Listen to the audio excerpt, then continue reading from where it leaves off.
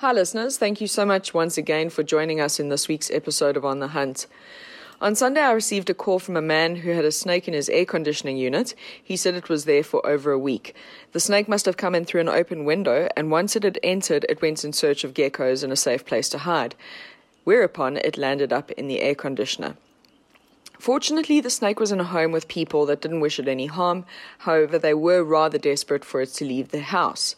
They left the windows open during the whole week whilst they were at work and expected that it would eventually make its way out. The weekend came, and as it wasn't seen peeking its head out, they assumed naturally that it had made its way out. But of course, on Sunday, it made its grand appearance again, much to the family's dismay. I went around to the house initially and stripped off as much of the front cover of the air conditioner as I could in the hope of seeing where the snake had possibly gone. This turned out to be an absolutely futile effort. I couldn't see the snake anywhere. So I told the family to call me again the moment they saw it popping its head out.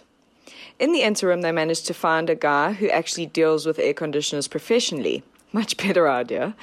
And he agreed to assist me with disassembling the unit as far as possible. The air conditioner guy arrived at around 4, and I'd arranged with the homeowner to arrive around the same time. Hopefully between the two of us we would be able to figure this out and find out where the snake actually was. As it happens, the air conditioning unit couldn't actually be stripped down any further without removing it from the wall, and then obviously that would necessitate a full regassing. So I just did what I do best, and I sat and I patiently waited. As I sat on the couch and watched the unit carefully, the snake began to come out from the hole in the wall where the pipes go through. Once it was out sufficiently, I crept up slowly, climbed the ladder, and grabbed it before it decided to go back in between the brickwork. The video of the release is attached. The second rescue I'd like to share with you today is a touching story about a lady named Jolene who overcame her fear of snakes in order to save one's life. I received a call from Jolene regarding a spotted bush snake that had unfortunately got stuck to packing tape. I've seen this happen really often. Anyway, she said that she would call me back once confirming with the company that she works for whether it would be okay for me to come out. When she got back to me, much to my surprise, it was to let me know that she had in fact freed the snake from the tape herself. This is a woman who is absolutely petrified of snakes. When I chatted to her husband briefly, he said that she couldn't even watch them on TV. Her fear is real and genuine, but that didn't deter her from saving the snake's life. This snake would have certainly suffered terribly had nobody attended to the situation.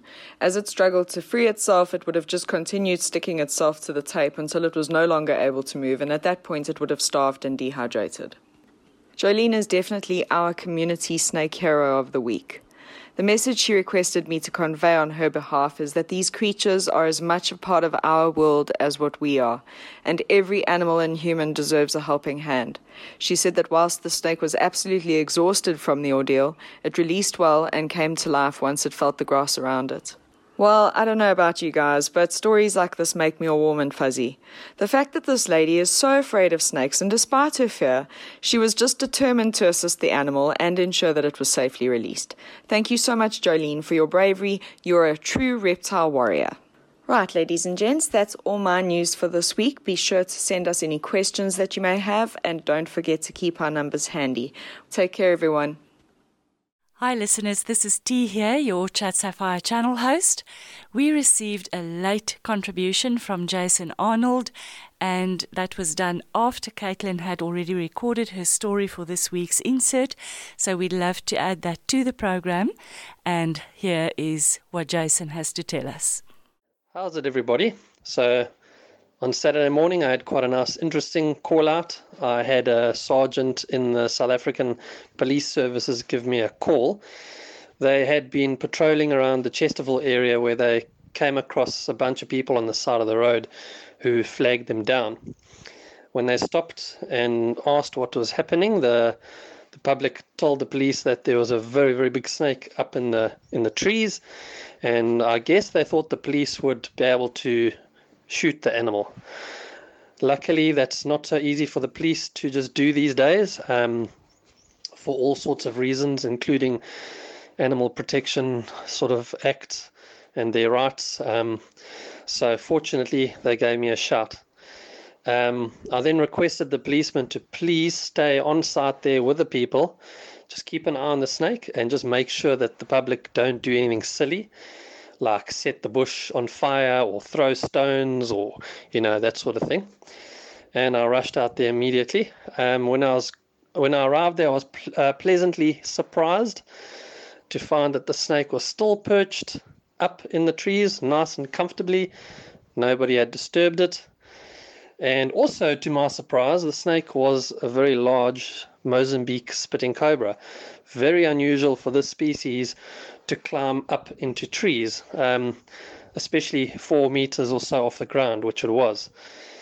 I have seen maybe a couple of spitting cobras in the trees in the past, and the reason that they had done that is because they had either been aggravated by dogs or people, and the only way to safety was to go upwards.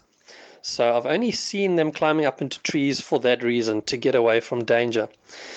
This snake was clearly not trying to get away from danger. It was perched up there nice and quietly, all coiled up with its little head on its coils and having a nice long bask in the sun. So quite unusual to have seen that. And the rescue went pretty smoothly. The snake was quite relaxed, quite easy to catch, although it was a little bit high and a bit difficult to reach it. But yeah, in the end, got it down safely. The public were most impressed and most happy. And the snake ended up being a male, and it happened to be the biggest one that I've ever caught to date. It measured 1,660 millimeters, so 1.66 meters, the biggest one I've ever caught, and a nice fat chunky one at that. Hey guys, so I've just caught my second Mozambique spitting cobra for the day, this time in the Carrington Heights area. It was a considerably smaller one than this morning's one, but still a pretty big snake, about 1.2, 1.3 meters long. But what was scary about this one is that it was actually inside the people's house. Their little child of probably, I don't know, maybe about 5 years old, discovered the snake. He walked into the bedroom and saw the snake, and yeah, he's just lucky that the snake didn't spit in his face. He exited the room and then told his parents. The mother came to the room and she saw the snake, and it disappeared underneath the little wardrobe. She then got hold of her neighbor, and the neighbor had my number, and he called me. So I headed out there. They unfortunately didn't close the bedroom door 100%. They were so scared that when she exited the room, she just kind of flung the door behind her, but it didn't actually close properly. So there was a space. I searched the whole bedroom, emptied the cupboards. There was no sign of the snake. And ended up searching the entire house, and eventually found it underneath a couch in the lounge. So yeah, quite a scary one. I mean, these things do end up in people's homes. Obviously, they're not looking for people. They're not wanting to bite people, but they do end up in houses for whatever reason. And yeah, this is when accidents can happen. So just as well, everything was fine and nobody was bitten. Nobody was spat in the eyes, nobody interfered with the snake, and it all ended up well and safe for the people and safe for the snake. Nice ending to my day.